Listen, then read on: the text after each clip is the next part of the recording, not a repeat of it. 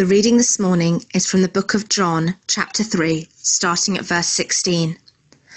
For God so loved the world that he gave his one and only Son, that whoever believes in him shall not perish, but have eternal life. For God did not send his Son into the world to condemn the world, but to save the world through him. Whoever believes in him is not condemned, but whoever does not believe stands condemned already, because they have not believed in the name of God's one and only Son. This is the verdict.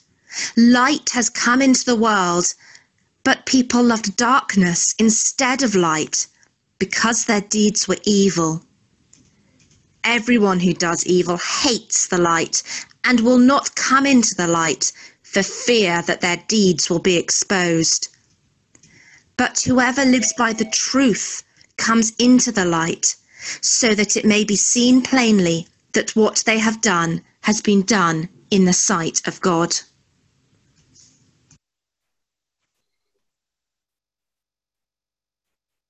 Morning, folks. Well, I wonder how lockdown has been affecting you. There's lots of change going on, of course, at the moment, but it's still a strange time. Maybe for parents, it's that challenge of mixing all these things of working from home and homeschooling and supposedly doing all of those things really, really well. Maybe for the younger ones of you, it's about missing friends from school. Or maybe now you're back at school and it's all a little bit weird and a little bit different to how it used to be. Or what about those for whom there's a really difficult time where they've been furloughed from their work? Or maybe you've even been in an unfortunate position because of COVID that you've lost your job. And it's really difficult, isn't it? Because so much of our society measures who we are by what we do. And what about those struggling with ill health and finding that really hard? Or those who have lost a loved one and are going through that aching, that pain, that distress, that loneliness and loss because of your grief. And of course, it may be that you're one of those people who are saying, yeah, actually, lockdown's not so bad. I quite enjoy the peace and the quiet and the time that it's given me. And we're reminded of it, of course, as Dan mentioned earlier, that here we are, all looking at each other on our little screens, listening through a volume control that we can turn on or off, and longing to get back when we can all meet together in the same place, face to face. We can hug, we can touch, we can be together. Friends, through this difficult time, what we need to be reminded of is what the Lord Jesus has done for us and the life that he has given us. And to remember that we can cling onto him. Sometimes it feels like clinging onto him, doesn't it, for grim death. But we need to cling to the Lord Jesus, remembering that we are more loved by God than we could ever begin to imagine. Well, that's the message really that comes through from John 3, 16 to 21. And verse 16, you probably know, is one of the most famous Bible passages. It's certainly, I think, the passage of the Bible which is most frequently preached on. And what wonderful news it is for those people who are struggling with lockdown, for those who are finding life hard, for those feeling that the weight of the world is bearing down, and there are struggles and there is hardship. Can I just throw out one challenge to you to say, if you already know and love the Lord Jesus, and I think that's most people that I'm talking to here, don't let the familiarity of this passage wash over you so that you miss the joy and the wonder and the truths that it contains. So as we approach this beautiful passage of Scripture, let me pray as we begin. Heavenly Father, thank you for your word, your living word, the Lord Jesus. I thank you for these wonderful truths that we're going to unpack this morning about his immense love for us and your great concern for your whole world. Speak to us this morning, I pray, Heavenly Father, wherever we are, and meet our needs through your word. In Jesus' name, amen. Well, you may remember, if you were here with us last week, that we looked at Nicodemus, discovering how he must be born again. And ultimately, for Nicodemus, as well as for us, it's really a question about who we are before God. It's about our identity. If you've ever phoned up your bank and you've wanted some information for something about your account, they will inevitably say to you, can I just go through security with you? And they want to know your name, your address, your postcode, your mother's maiden name, digit number 4 of your password, PASS. Oh, no, you shouldn't use password as a password. But you know the sort of thing. But you know, ultimately, our identity is not about the bits that the bank want, just to check that we're who we say we are. Our identity is about who we are in Christ. And it's not our old identity that we're thinking about. It's our new identity, because as Paul said, you are a new creation. The old is gone. The new has come. So let's leap in and see what these verses that Victoria read for us have to say. Firstly, those who believe in Jesus have eternal life. It was February 2018. Dr. Ian Pearson, who's a very clever guy, claims that people born after 1970 should be able to live forever. By 2050, he suggests, genetic engineering could be used to reduce or reverse the aging of human cells. Artificial intelligence could lead to android bodies for humans to live in after their own body fails. And virtual reality worlds could be created for people to upload their minds to. Boy, that's a lot of effort to go to for something that sounds so utterly dreadful. And even if it were possible, that isn't eternal life. Jesus said, whoever believes in him shall not perish, but have eternal life. And this eternal life doesn't start in 2050. If you believe and trust in the Lord Jesus, it starts now, right in this life. It's not about pie in the sky when you die. It's about real life, and real life now. Now, we'll have all heard the old adage, there are two certainties in life, death and taxes. But you know, for Jesus' promise here means that for the Christian, the final destiny is not death. The final destiny is life, and not the artificial drudgery in some android body that Professor Pearson was talking about. You see, eternal life shouldn't be understood about how long it is for. Now, I quite enjoy life on the whole. There are challenges, yes, but I enjoy life. But if eternal life simply means an everlasting non-stop continuation of this, frankly, I'm not that interested. We need to start thinking about eternal life, not about the quantity of it, but the quality of it.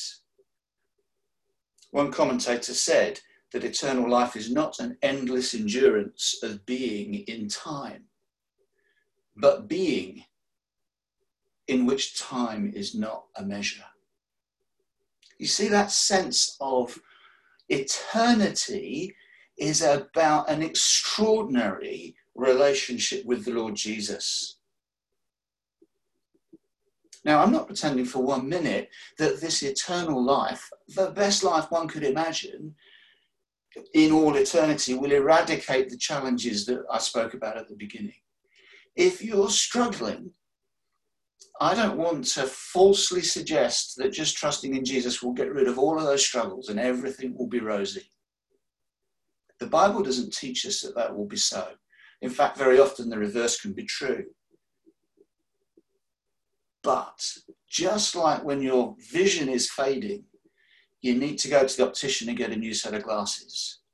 So when life is a struggle and we're beginning to look inwardly at ourselves and forget to focus on Jesus, so we need a new set of glasses. We need to refocus our attention and gaze at Jesus.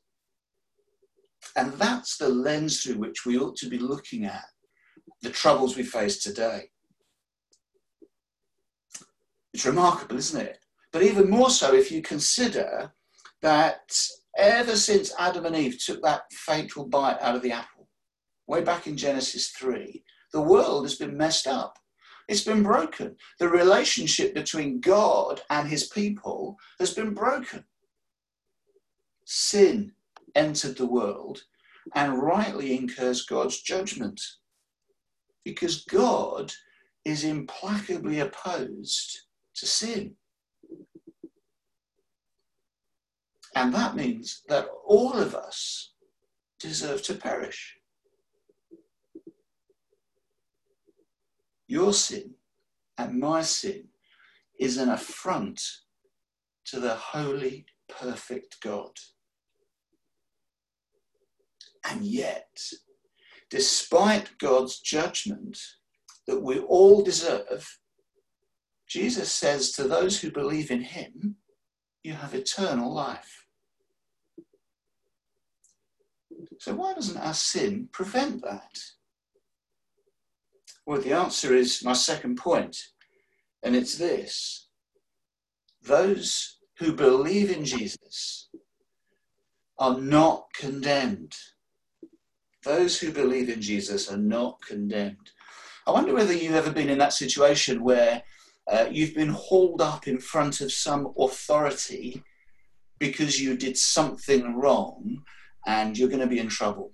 It might have been a parent, it might have been a manager, it might have been a teacher, it might even have been a judge or a magistrate in a court of law. It's a terrifying experience, isn't it? What's going to happen?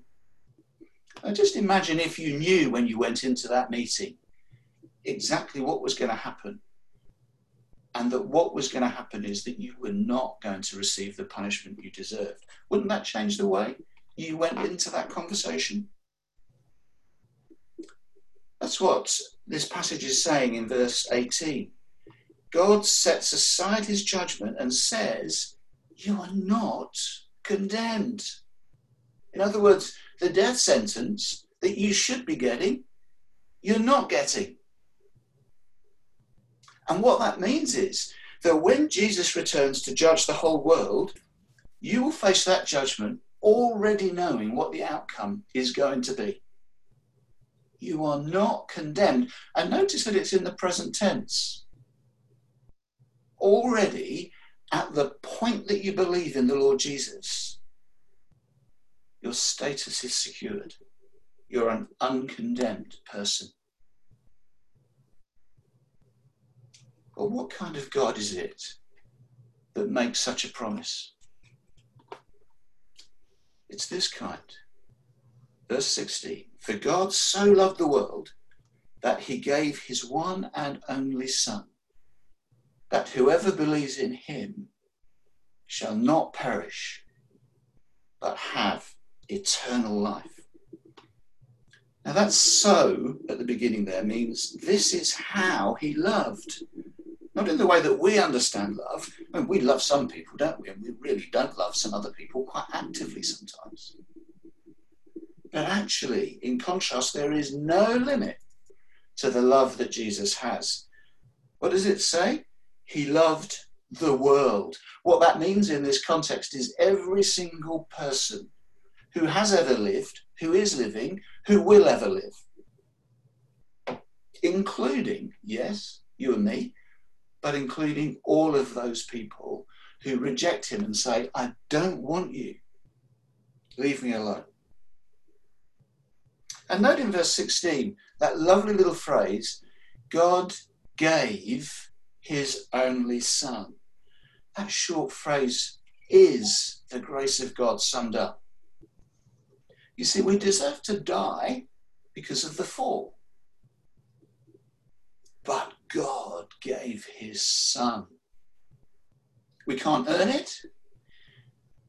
We accept it because it's a gift, unconditionally given. It's a demonstration of God's grace in action when anybody says, Lord Jesus, I believe, forgive me. And all this means, moving to my third point, that we don't need to be afraid of the light. In fact, those who believe in Jesus love the light. I wonder whether you've ever done any gardening and you've upturned a rock in the rockery or something, and you see all the little wood lice and the little beetles and centipedes, and they scurry away from the light, don't they, looking for darkness again. You know, we don't need to be afraid of the light shining on us when we're trusting in the Lord Jesus. Jesus said, I am the light of the world. His light shines into the darkness, and it shows up the difference between those who believe in him and those who don't. And so in verse 21, we see that those who live by the truth, literally the one who does the truth, aren't afraid of the light showing up what they do. They're not afraid of being seen by God because they're living a life in response to God's grace, which by faith they have believed and accepted. You see, as Christians, we're striving constantly, sinful though we are, to live a life which honours everything that Jesus has done for us and points others to him. In Philippians 2:13, we read this: it is God who works in you to will and to act according to his purpose. Can you see that? It's all about what God is doing in us and through us. Now, of course, every Christian still sins. You do, I do. And that's why we need to confess daily, to come back to him and say, I'm sorry. But our ongoing desire is to act according to the light. And we can do that knowing that we have eternal life, knowing that we are not condemned because of God's grace, because of his gift of the Lord Jesus. What a joy to be able to love the light and not to be able to fear it. And sometimes things in life do happen that make us afraid or anxious or doubtful or uncertain. And at those times, I simply need to be reminded of these wonderful truths.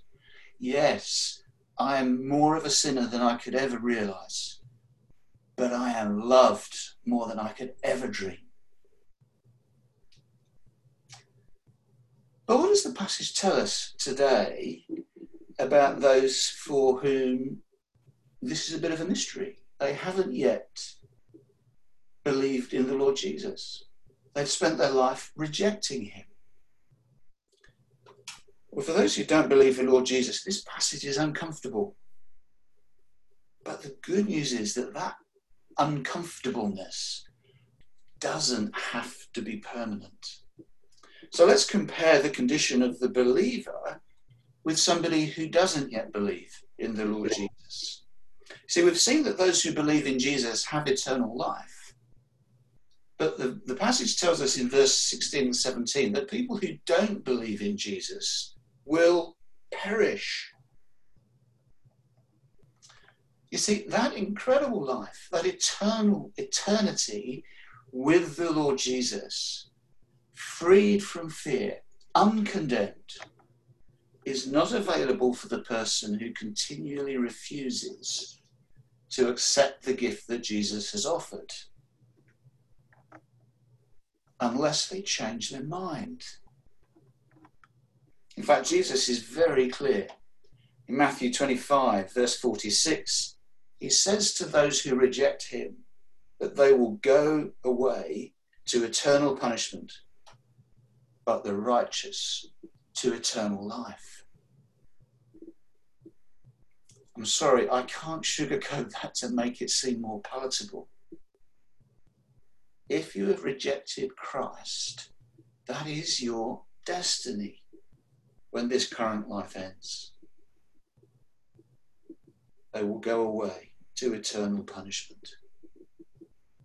In other words, to reject Christ's offer of eternal life is not just a decision for this life, it puts you in eternal danger. In fact, that situation is so serious that in verse 18, we see the second comparison. And we've seen that those who believe in Jesus are not condemned, but that those who don't believe in Jesus are condemned already. In other words, sin is so serious that all of humankind is automatically condemned. That's the result of the fall that we spoke about earlier. The world being messed up and broken. Sin means that without Christ, people love darkness instead of light. And in verse 19, we read about the evil deeds that people do. That's a really strong word, isn't it?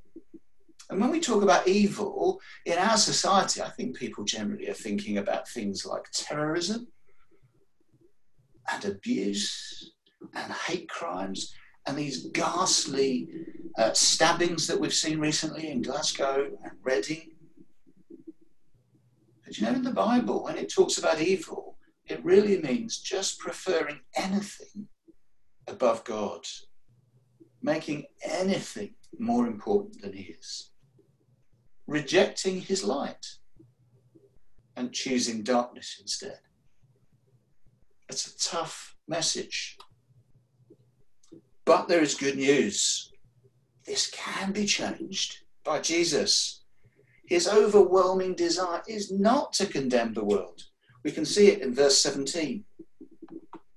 Your standing as a condemned person can be overturned. How? If you simply turn to Christ in faith and believe. And that believing is not just about saying, oh yes, I agree. It's about doing something.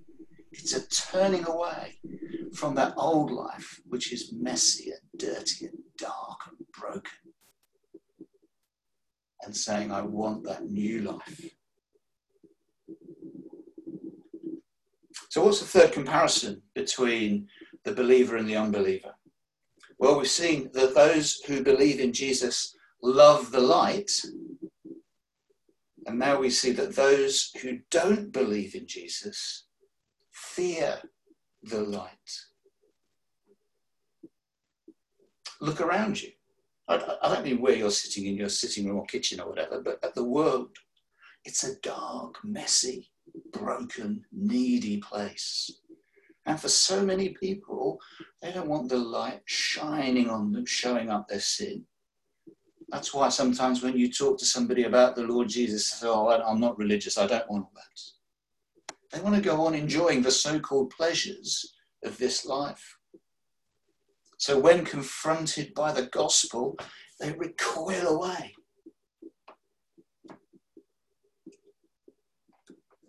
It's so short-sighted, isn't it?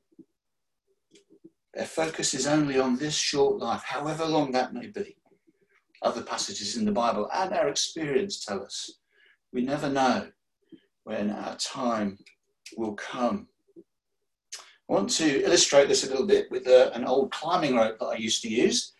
And at the end of it, I've put a bit of tape. There's about 2 or 3 inches there. That bit of tape represents the whole of this life from birth to death. And the rest of the rope represents eternity. Most people who don't think about Jesus and have turned away from him, rejected the gift he offers, are just focused on that 3 inches there. So that's all that matters. But beyond that, there is life eternal with the Lord Jesus. A wonderful quality of life with him who gave himself so that we could be forgiven and not condemned, enjoying eternal life, not afraid of the light. I'm not even a quarter of the way through that road. You get the point. Where is your focus? And really what this passage is offering is a simple choice. Not like the ones that we saw earlier on about whether we prefer dogs or cats or vegetables or fruit. I was disappointed there not to be allowed to sit on the fence. But we cannot sit on the fence here. We are simply asked, do you accept Christ or do you reject him? And those who know the Lord Jesus, well, what a great privilege that is. Those that don't, or if you're not sure, why don't you make today the day that you say, I'm going to check this out? Even better, why don't you make today the day when you say, I simply want to ask the Lord Jesus to forgive me and accept the gift of life that he offers. And if you've already taken that step and you know the wonder and the joy of the Lord Jesus in your life, remember, each time something comes along that's difficult, look to Jesus. Fix your eyes on him. Gaze on him. Enjoy the eternal life that is already yours in him and cling to him. Now, I make no claim that that's going to make life easy. It won't. But it will give you a fresh pair of glasses through which to view those challenges, to remind you daily to rest in Jesus and to hold on tightly to him. And then you can sing with joy, as we will in a little while at the end of our service, the words in our last hymn, no condemnation now I dread. Jesus and all in him is mine. Let me pray.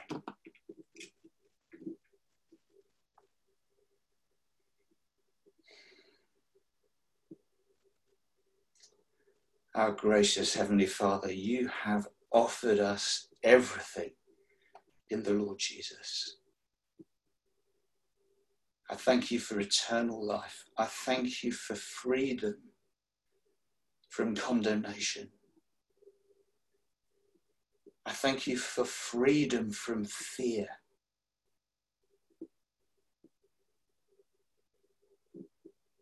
Father, I pray in the coming week as challenges come, as things are difficult, perhaps as we feel lonely, perhaps as we feel sad, as we work through grief. Father, would you help us to look to Jesus and cling to him? And Father, I pray that too for those who as yet are not sure. Father, please help us to place our belief and trust in Jesus, moment by moment, day by day. In his precious name I pray. Amen.